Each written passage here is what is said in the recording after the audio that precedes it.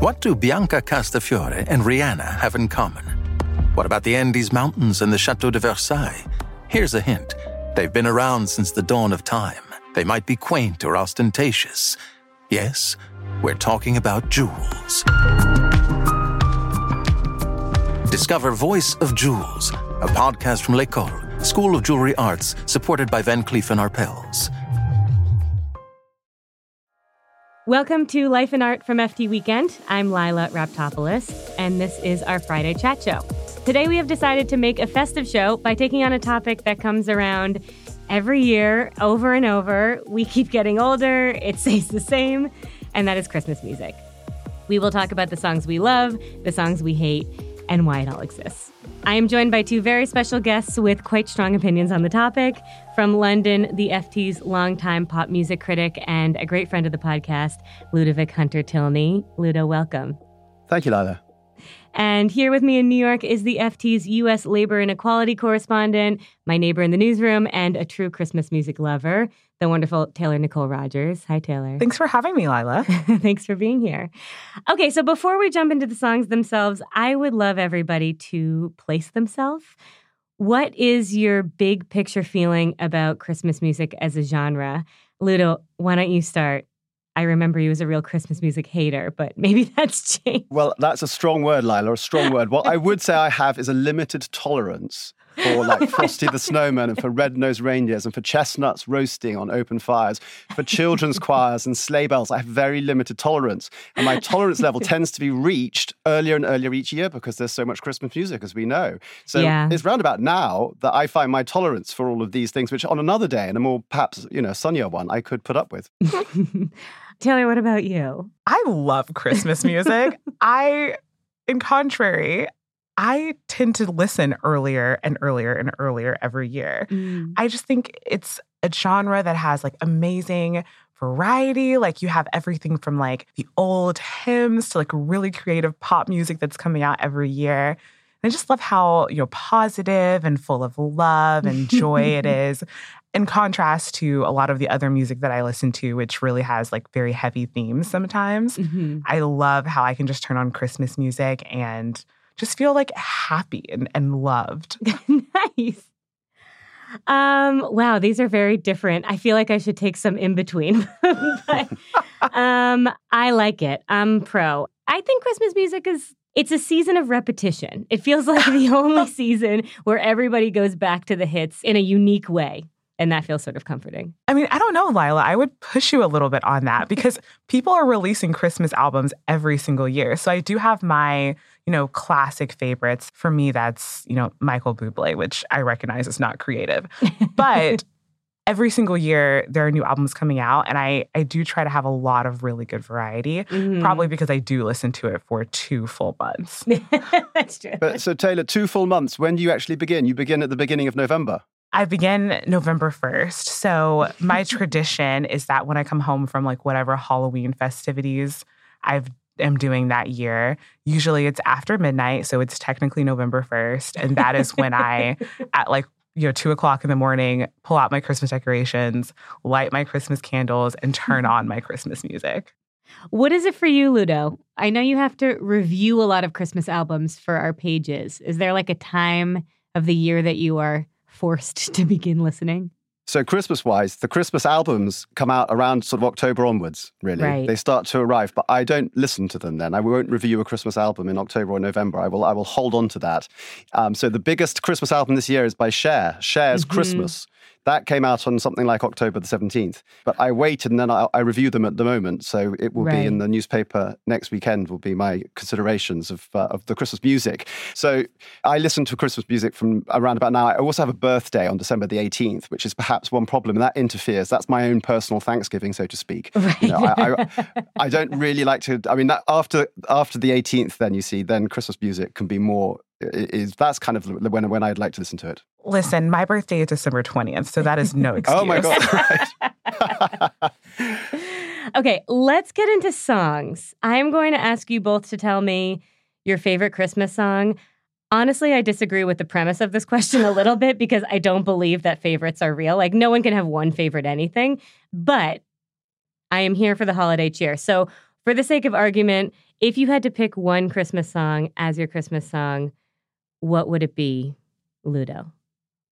I will go, I think, Lila, for Darlene Love's Christmas, Baby Please Come Home. From A Christmas Gift for You from Phil Spector, released in 1963. Now wrecked, of course, by Spector's, awfulness and notoriety. But the song itself does actually survive for me as a Christmas song that I will happily go back to. And I could play that along Taylor's sort of time frame as well. I would happily listen to that on November the 1st.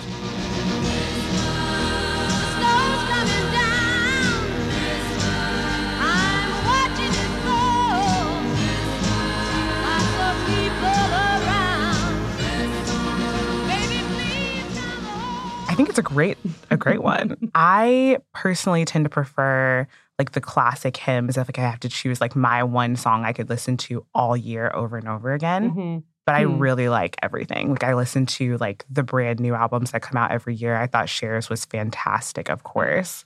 On that note, my favorite one is Go Tell It on the Mountain. It's an African-American spiritual song. I don't know if you guys are familiar with it. Yeah. But it's really beautiful, lots of really creative renditions. I love everything from, like the classic choir renditions to there are a couple, recorded versions that are really fantastic as well. My favorite is by an artist named Francesca Battistelli. Nice.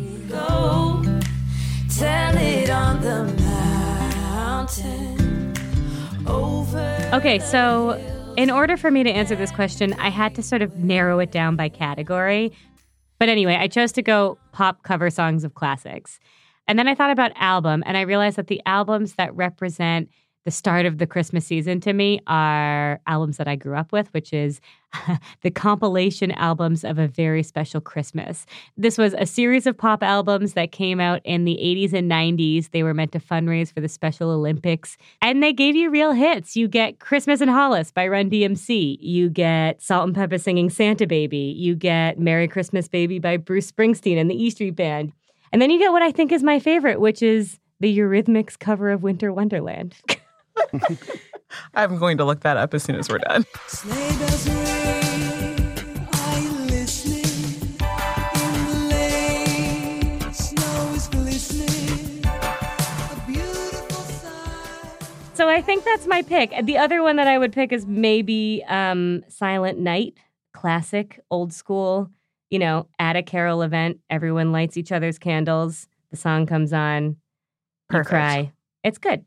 Isn't there a bit of a sort of contradiction with Silent Night there? Which I agree, I do like that, would be on my list as well. But that shows that Christmas should also have a silent aspect, doesn't it? I mean, the ideal, the ideal imaginary Christmas is blanketed with snow so you can't hear anything outside. The world has come to a halt, hasn't it? I mean, it's quietness. It's time for contemplation and reflection. Instead of which, these inane songs and jingles are just like filling our attention.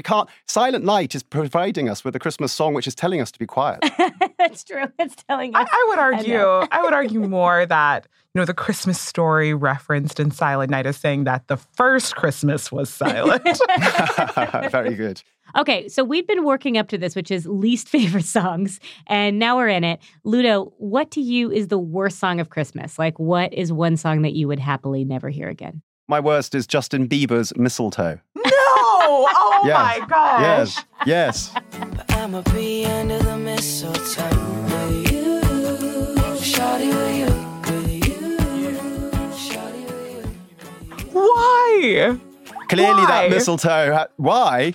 Oh, good God. It's just it's just this most saccharine. It's his voice. It's everything. It's the idea about being anywhere. It's the idea about Justin Bieber being near the mistletoe. It's everything about it is that mistletoe should be ripped down from the ceiling and cast out. I would also add to that any version of Jingle Bells, because I really can't bear Jingle Bells. Yeah, it's just too simple. It's just so peppy and up and just like, and also the sound of jingling bells is not a nice sound, is it? Yes, jingling it is. Thing, it's like, no, jingles, you're all right, an advertising jingle gets in your head, but a jingling thing, it's just like slightly clashy and no. I literally have Jingle Bells on the wreath on the front door of my apartment so I can hear them every time I open the door. And for the record, Mistletoe by Justin Bieber is one of the classics of my generation's Christmas music. I fully believe that he will be Mariah Carey in 20 years. You think so? That song, I don't know. I agree. Well, in that case, I will become like, are you familiar, both of you, with the game Whamageddon? Whamageddon. Yes. No. Where you have to avoid hearing Wham's Last Christmas for as long as possible. And the moment you hear it, you lose the game. Well, I shall be doing that with Mistletoe. I'll definitely be doing that with Mistletoe. You will, and you will lose because it will be everywhere. everywhere. I feel like that song, and then the Ariana Grande song, what is it called? That's Santa Tell Me. Santa Tell Me. I feel like, That I do like. okay, good. I feel like those have become the 2010s classic Christmas hits. Mm-hmm. Santa, tell me if you're really there. Don't make me fall in love again if you won't be here next year. Santa, tell me. Can I tell you my least favorite song? You're not going to be happy about it, Taylor. What is it? There are very few renditions of Santa Claus is Coming to Town that I like. Mm-hmm. I think the Pointer Sisters did it best. I would agree, yes. But the Jackson 5 version is really excruciating to me. I really struggle with it. I sometimes it'll come on in the background and I'll be like, why am I anxious? What's going on here? And it's because young Michael Jackson is screaming Santa Claus is coming to town at me. And I don't want to be yelled at. Santa Claus coming to town, oh yeah. Santa Claus coming to town. Santa Claus is coming to town. Okay, I'd love to zoom out for a minute now and just ask what is going on with Christmas music, big picture. Ludo, you're our expert. Brenda Lee's song Rockin' Around the Christmas Tree is approximately 60 years old, and it just hit #1 in the Billboard Top 100s this year for the first time. Can you explain that? So Brenda Lee is 79, and she originally released that song, something like 1964, and it didn't do particularly well. And it's then become a Christmas staple. And in the last 4 years, Christmas music has taken over the charts because of streaming. Right. And this song has become one of the big songs for this time of year. And it's always battling Mariah for the top spot in the US. And Mariah always wins. But this year, Brenda Lee, her song has gone and reached #1, making her the oldest now person ever to have a #1 in America. That's incredible. Wow. How does it all work? How are old songs topping charts now that's different from the past? Well, so at the moment, we now have these charts to go with all of these songs, 15 out of 20 in the UK, 13 out of 20 in the US. And they're all there because they're being streamed. And what streaming has done is it's made everybody aware that there are lots of people like Taylor who love Christmas music, which I think wasn't so apparent before. Even though there's always been a lot of Christmas music being made, it never really was in the charts in the same way.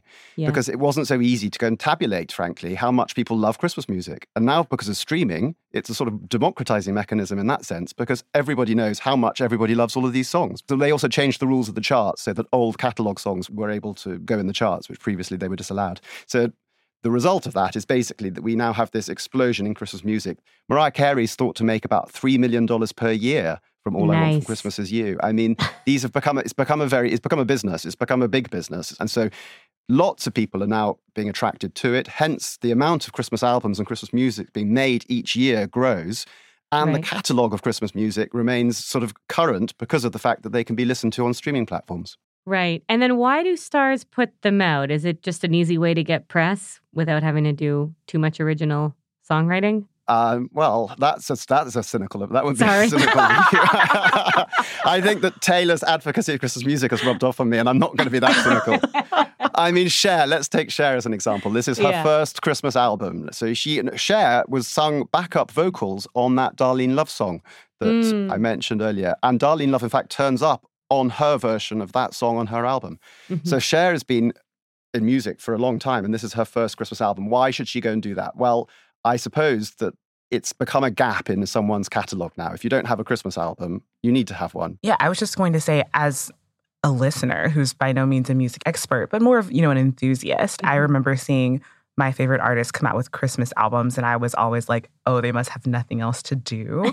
But in my mind, the profile has definitely risen of Christmas music, and I think we're seeing a lot of really cool, interesting, and creative Christmas music in the past couple of years, which I really appreciated. I think my favorite new Christmas album this year is an EP by Sabrina Carpenter called Fruitcake. And I think that is really interesting. All of the songs are original and super creative. Nice. Ludo, as we get towards the end, are there any albums that you've been listening to review this year that have interested you? I've enjoyed the Gregory Porter one. Cher, I'm hesitant to say what I think about Cher with Taylor's having enjoyed it so much. What did you like about the Cher album, Taylor? If you could just... I just like Cher. Okay. Yeah. That's I will enough. say I did only listen to it once, whereas I do tend to like repeat other albums more. Yeah. Sorry, Taylor, I love Cher. She's my Armenian queen, but she, I just liked it to spend time with her. I'm not sure I really liked it. I think that's fair. Yeah.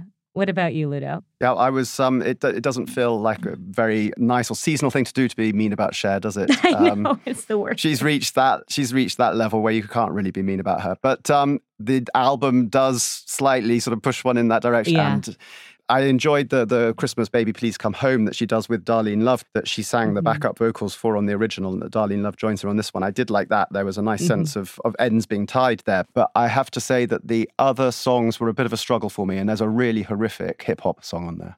Oh, there is. There's a which really don't unwrap that one. Kick that one under the sofa. Don't go near it. So yeah, I wasn't so sure about that.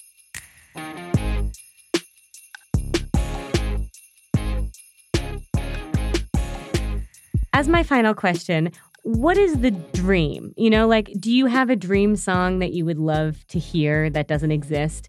Or is there something that you want out of Christmas music that you're not getting? Like, looking to the future, you could have anything you wanted. What would you want out of this season? I want Adele Christmas. Oh, you want Adele Christmas. Good. Yeah. Why? I love Adele and I love Christmas. I think that would be spectacular. I would also love to see, I don't know if you guys remember, like years and years ago, there were random viral videos of choirs of celebrities singing various Christmas songs. I would love to see all of the main pop girls at the moment do some sort of mass collab Christmas album as well. I want to see Taylor Swift. I want to see Dua Lipa. I want to see all of them together. Yeah. I think as a choir. Fun. Yeah. As our 2024 choir. I think that would be so fun for next Christmas. Great. We'll make it happen. Yeah. Ludo, what about you? Yeah, I'd tune in for both of those, I have to say. Those are good ideas. I'm going to go to another extreme on that one. And I was listening the other day on the radio. Iggy Pop has a radio show over here in Britain on the BBC. And he was joined by Tom Waits, and the pair of them were talking, and their voices were rumbling away. It was just like my kitchen was vibrating. And I would love to hear the two of them do a Christmas duets album. Ludo, last time you were on, you said that you wanted Tom Waits' song to go viral on TikTok. Well, I'm predictable, I'm afraid to say. But I want this for you. I want Tom Waits to get the Gen Z, Gen Alpha. I should be careful for what I wish, shouldn't I? I should really be careful for what I wish.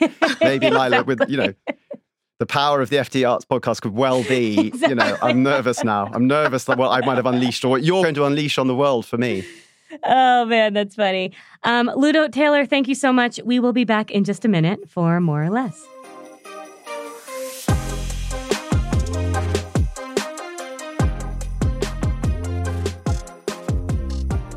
Welcome back for More or Less, the part of the show where we each bring in one thing we want more of or less of culturally. Ludo, why don't we start with you? What do you want? Well, I want to go to the cinema more because I think that we're reaching a sort of use it or lose it stage with the cinema, that they'll all shut down if we don't go to them. Yeah, that's a great one. Taylor, what about you? Are either of you familiar with this trend of dopamine decor? No. I'm not on TikTok, but I believe it originated there. It's this trend where you put things in your home that make you very happy to look at. Mm-hmm. I think it's a bit of a reaction against the minimalist, neutral thing we've been having for the past couple of years. Mm-hmm. And in this vein, I recently purchased a vintage 1970s pink couch for my apartment. Nice. And it just makes me so happy every time I look at it. So I want to lean further into the world of things that just, radiate joy in interior design. More dopamine decor. Absolutely. Beautiful. Mine is more, this is a little broad, but mine is more talking to your grandparents. I love this. I'm writing a piece about recipes right now, how we write down recipes as a way to preserve culture and memory and stuff. And so I've been making this Middle Eastern dish called dolma a lot. So I've been like stuffing peppers and stuffing grape leaves and stuffing tomatoes and stuffing cabbage. And last week I stuffed an entire pumpkin. That's fantastic. With rice to make this dish, and it was bad. It looked beautiful and it tasted bad. And I wanted to call my Armenian and Greek grandmothers, but they died a long time ago. So that's my cultural recommendation. Call your grandparents, write down their recipes, cook them, and then tell me about it. I second that. Yeah, get that stuff down. Ludo Taylor, this was amazing. Thank you so much, and please come back again soon. Thanks, Lila. Thank you, Lila.